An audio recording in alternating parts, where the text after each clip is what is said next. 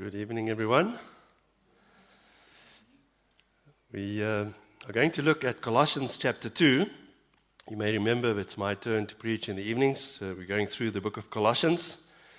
And this evening we get to the second chapter, and we'll pay attention to the first 7 verses. So you may want to turn there as we refer back to the different points of concern and of importance that we find in those 7 verses.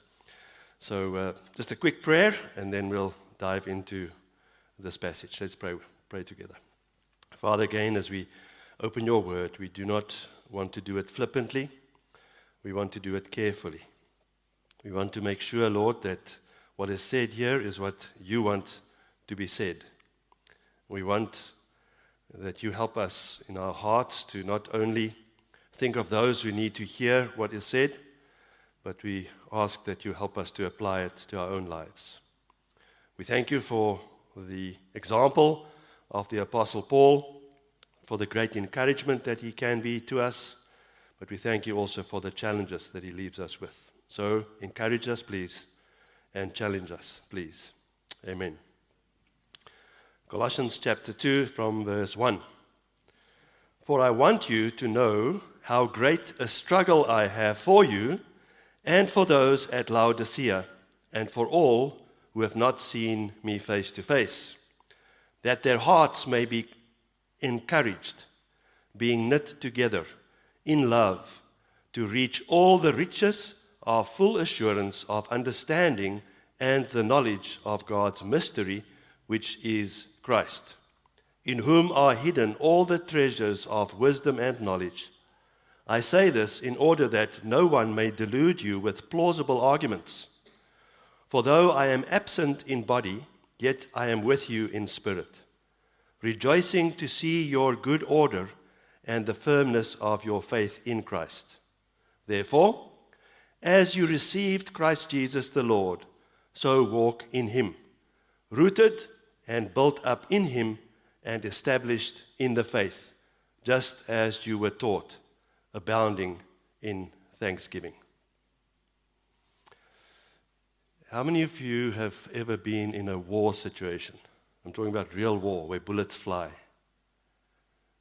No one? Well, I have. Wasn't as severe as my illustration.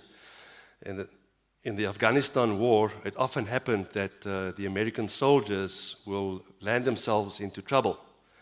As they moved around in the country, they would often find themselves in a war situation where they would fight the Afghan rebels. And often it would happen that a group of soldiers will be surrounded by these Afghan rebels. And they would fight for a time, they'll be tired, they'll get to a point where the bullets are almost done, and then they can call on another weapon. Now, this weapon is very, very expensive, but it's extremely effective. This weapon has the ability to take out the enemy even when the enemy is in close proximity to the soldiers that need to be rescued.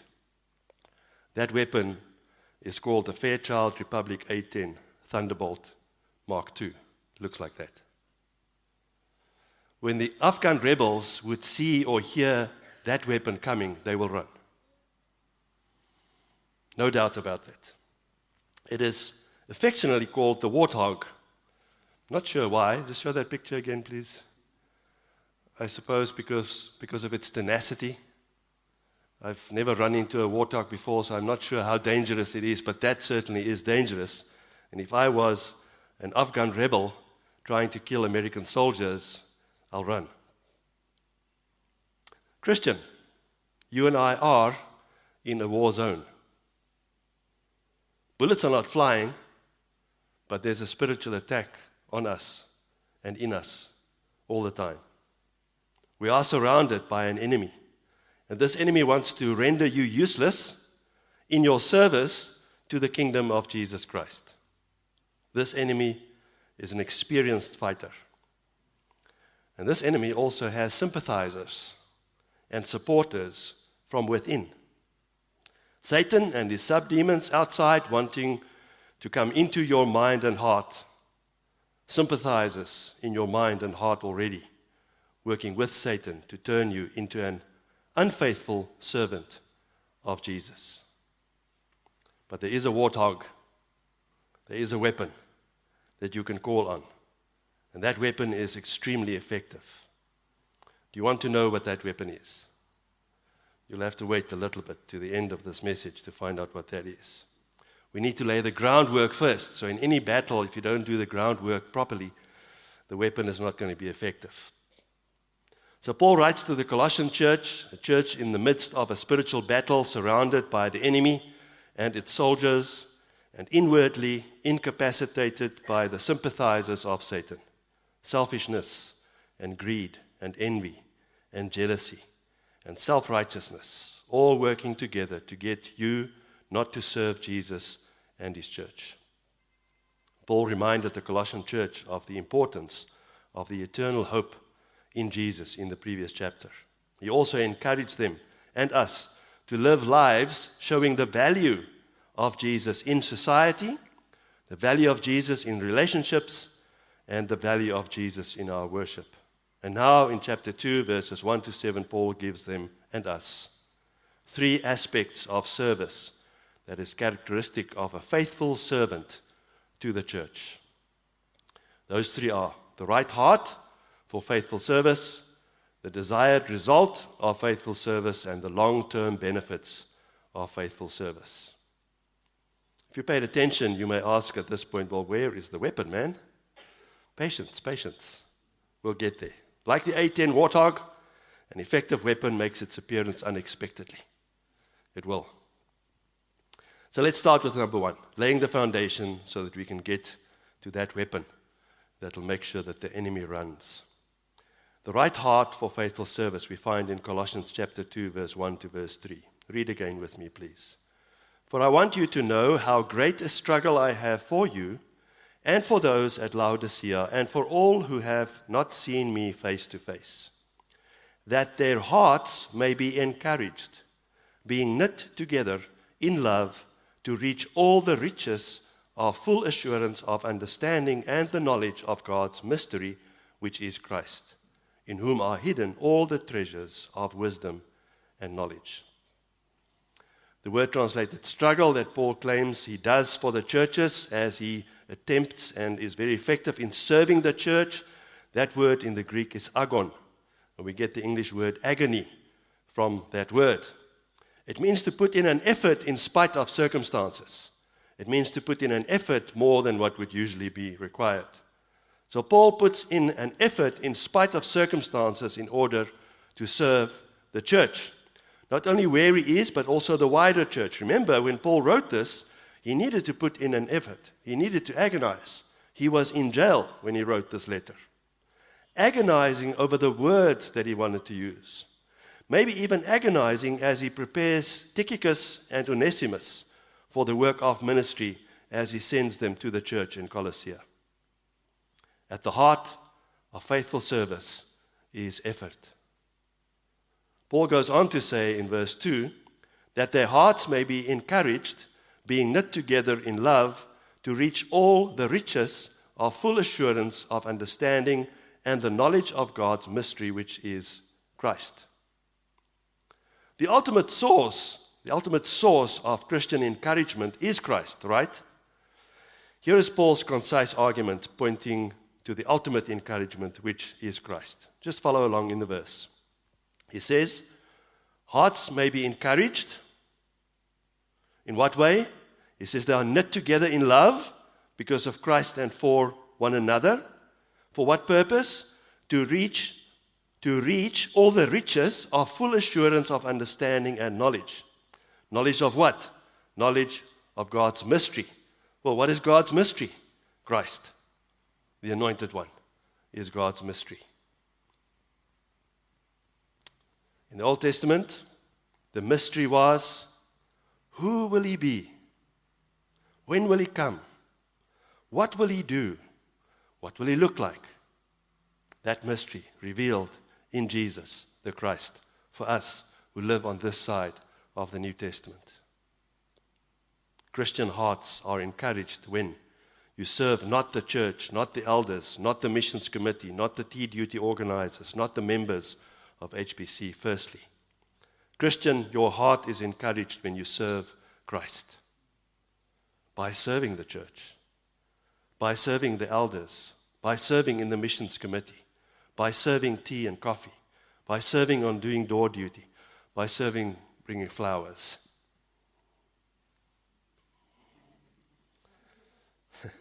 Put another book there. So our thinking is then, Jesus, I want to please you. Look at the flowers that I brought to please you. Jesus, help me make good coffee so that your people's hearts will be encouraged as they drink and talk and disciple one another to become more like you. The heart of faithful service is encouraged and encouraging. And can you see already that Paul, although he's saying, I want you to know that I'm agonizing over you, Paul also says so many times in many of his letters, rejoice. So this agonizing is not a gloomy and a dreary and a difficult agonizing. It's putting in an effort, knowing the joy in that effort. So the heart of faithful service is encouraged and encouraging while you make an effort. And then point number 2, the desired result of faithful service we find in Colossians 2, verse 4 and 5. I say this, I've just told you what the heart of service should be. I say this in order that no one may delude you with plausible arguments. For though I am absent in body, yet I am with you in spirit, rejoicing to see your good order and the firmness of your faith in Christ. Being a faithful servant is not always easy, is it? You serve, you do your best, and very few appreciate what you do. Instead of appreciation, you get criticism. The tea is too weak. The flowers are not here. The flowers are too wild. The flowers are too big. They're too small, too colorful, too bland. The music is too loud. The music is too slow. Too many new songs, not enough new songs. I'm not saying that requests coming from those in the congregation to those who serve are not valid, as long as they come in order to improve the main goal of our service, and that is to please Jesus Christ. If those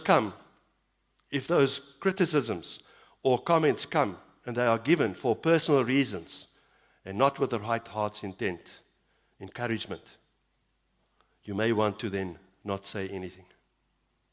But, faithful servant, people will criticize. What is Paul's antidote?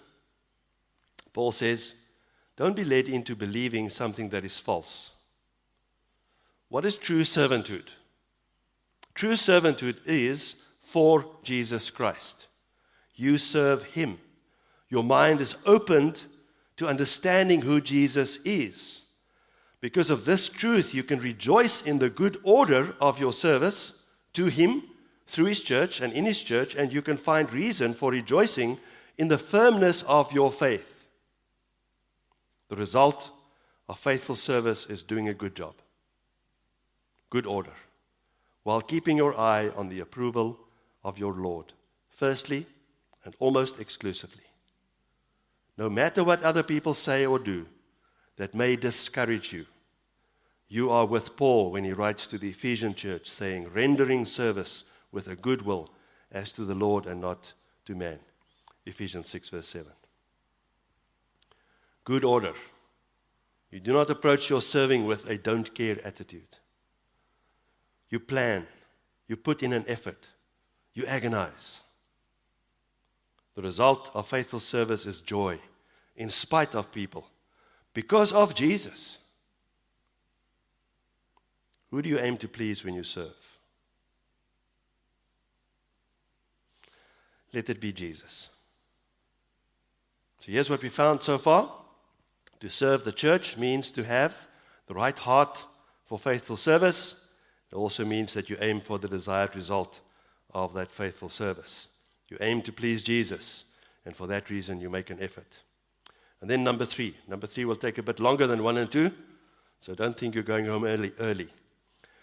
The long-term benefits of faithful service. Point number 3, Colossians 2, verse 6 and 7. Therefore, as you received Christ Jesus the Lord, so walk in him, rooted and built up in him, and established in the faith, just as you were taught, abounding in thanksgiving. So before we reveal the weapon against the enemy, I have to ask you who are here today, is verse 6 true for you? Can you confirm that you have received Christ Jesus the Lord? And don't be deluded, as Paul warns. Don't believe false reasonings. It is not based on and it is not secured in a decision that you made in the past. It is the reality of reacting to his call. Come and follow me. Jesus will not be Savior without being Lord. You can't claim to have played any part in your receiving of that gift. But you can know that you have received him. Christ the Lord gives you an idea of how you will know that you have received the real Jesus. Is he ruler in your life? Is Jesus the Lord of your life? Do you desire to obey him as you serve him in the church? If not, you must want to and can start today.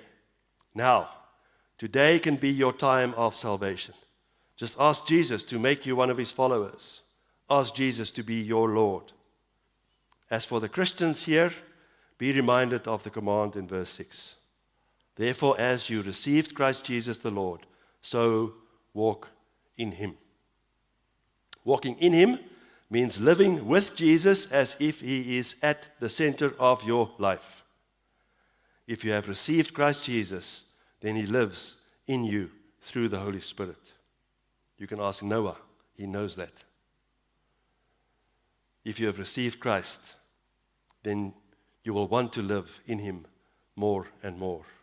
You will want to walk like he walks more and more. You will want to talk like Jesus talks more and more. You will want to think like Jesus thinks all the time. You will want to be more and more like Christ Jesus. Have you received him? Then walk in him. It means that your actions and your decisions will all change. Your decisions and your prayers will be, Lord, I'm thinking of changing my job. Will this new job allow me to give more opportunity to walk in you? Lord, I want to get rid of this sin because walking in you does not include this sin. Lord, I want to marry that lady or that gentleman. Lord, help me to see how that will help me to walk more in you. Lord, I only want that. I only want this specific thing if it will help me walk in you better. Lord, we need to decide how our children spend their afternoons. Lord, help me to see how that will help me and them walk in you better. Lord, how can I be of service? Jesus says, you will want to walk in me when you serve. If you desire to live your life for Jesus, then Paul gives the framework to follow in verse 7, Colossians 2, verse 7. Rooted and built up in him and established in the faith, just as you were taught, abounding in thanksgiving. So you see 3 parts to living with Jesus here that Paul gives us. He says you were taught, you are established in the faith, and you are rooted and are continuously being built up in him. You will live a life reflecting a Jesus character more and more when you are rooted and built up in him. How? Through the Bible. The Bible is our document that we use. We don't use anything else, which means that 2 Timothy 3 verse 16 is actually true. It says, all Scripture, the whole Bible, is breathed out, it is spoken out by God, and it is profitable, not only competent, not only adequate, but profitable for teaching, for reproof, for correction, and for training in righteousness. If you've not yet memorized that verse, make a note. And then what follows is, why does it happen? So that you and I can be prepared for all the good works. See how Paul comes back to service all the time. The Bible contains all you need to make changes in action, attitude, and thinking. It teaches you about the real meaning of life. It convicts you of potential wrongdoing. It corrects your faults. The Bible trains you into becoming like the perfect person, the Lord Jesus Christ. Jesus is the ultimate example, the template of faithful service. The benefit of faithful service is becoming like Jesus. The benefit of faithful service is in showing those you serve what the character of Jesus looks like. Whatever you do in serving the church, whether it is bringing flowers, or moving chairs, or opening the building, or serving coffee, or evangelizing, or giving lifts, are you showing the character of Jesus as you plan to do it and while you are doing it? Now you can say, well, where is the 810 war talk? Where is the weapon that will make the enemy flee? Do we need to make the enemy flee? Yes, we do. Because the enemy will want you not to serve. It is in verse 7 as we conclude. But read with me from verse 4. Colossians 2 from verse 4. I say this in order that no one may delude you with plausible arguments. For though I am absent in body, yet I am with you in spirit, rejoicing to see your good order and the firmness of your faith in Christ. Therefore, as you receive Christ Jesus the Lord, so walk in him, rooted and built up in him and established in the faith, just as you were taught. Just park it there for a moment. We see how Paul brings the argument of service, the attitude and the benefit of that service, and the way in which we need to serve. Then he says, here's an overarching ability that we have as Christians that most other people don't have. Abounding in thanksgiving. Why do I say that is the weapon? Well, because John Piper says so. That's a joke. But let me explain it to you. The enemy wants to render you useless in your service to the kingdom of Jesus Christ. And he knows exactly how. And this enemy also has sympathizers and supporters from within. Satan and his sub-demons outside wanting to come into your mind and heart, sympathizers in your mind and heart already, working with Satan to turn you into an unfaithful and a useless servant for Jesus in the church. Satan and selfishness will rob you of your joy. And thanksgiving and joy are great friends, and the one functions better with the other. Joy flies out the window when gratitude goes. Here's an example. If you wake up tomorrow morning and your first thoughts are about your lack of comfort, your lack of health, your lack of finances, your lack of resources, your lack of giftedness, then your day goes downhill from there.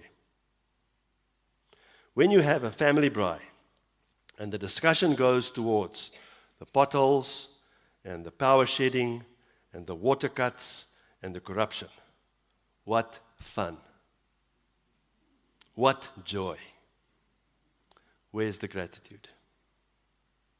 But if you wake up and are reminded of what you have in Jesus, if you remember that you are firmly rooted in him, that you have opportunity to walk in him, if you are reminded first thing in the morning that all that you have and don't have is because of your Christ Jesus, your Lord, enemy will flee.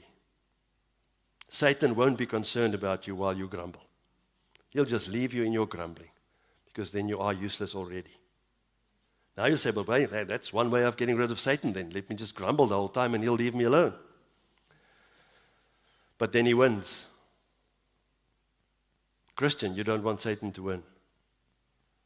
The soldiers in our example came under attack because they were a threat to the enemy. If they were sitting there having a braai with no guns, hippie clothes, like cool man, why would the enemy attack them? But they were a threat. You, if you walk in Christ Jesus, if you serve the church in the right way with the right attitude, you are then a threat to the enemy. And he will want to take you out. But you have a weapon. Yes, the activation of that weapon is prayer. Yes, the guiding of the accuracy of that weapon is the Bible. Just as the soldiers need to direct the A-10 Warthog to where the enemy is, so you want to direct your prayers to where your enemy and his sympathizers are. Lord, Satan is busy somewhere. Not sure if he's now doing this to me, but if he is, Lord, then I want to get rid of him. Lord, here is my greed and my lust and my envy and my bitterness and my jealousy and my laziness, all working together with Satan to fulfill his purpose for me. I want to get rid of it, Lord. If you realize that, then you go and you find the verses in the Bible that will target that enemy and blow it right out of your heart. And you call on your available weapon, gratitude. Gratitude is your offense and your defense. And it sounds like this: thank you, Lord, for a body that allows me to carry cups, for eyes that allow me to see the colors in the flowers, for hands and feet that can take me to the door and help me to turn the knob and to handle the keys. Thank you, Lord, for a face that can smile and a voice that can greet and welcome. Thank you for a church where I can worship. Thank you for many who serve. Thank you for my home. Thank you for my loneliness that allows me to spend more time with you. Thank you, Lord, for the challenges in my work. Now I have more reason to speak to you and to listen to your word. Thank you, Lord. And Paul confirms this attitude later in the letter, doesn't he? Colossians 4, verse 2. Continue steadfastly in prayer, being watchful in it with thanksgiving. We conclude. Faithful service, with a heart intent on serving to encourage the saints, working for the result of faithful service, joy in living with Jesus, and showing his character more and more as you and I serve, with the benefit of faithful service, becoming more and more like Jesus. And when you find serving in agony, like Paul did, engage the warthog. Call on gratitude. Gratitude makes you serve even when criticized. Gratitude preserves your joy in serving, even when it is challenging. Gratitude helps you focus your mind and heart on who you are actually serving when you do flowers or make coffee or give lifts or play in the band or preach or welcome new people or evangelize. How about we aim to be more like Jesus as we follow Paul's example of how Jesus served? And is Jesus not the perfect example of serving? He himself, when he came to earth, did not come for his own purpose, but for the purpose of the Father. He gave all. You and I have not even bled. Let's serve. Amen. Father, as we think about the example that Paul gives, our minds must go to that perfect example of the Lord Jesus Christ. Lord, we so want to say with all our hearts that we love him and we obey him and he is Lord in our lives. But we know that we so often live lives that do not show the value of Jesus.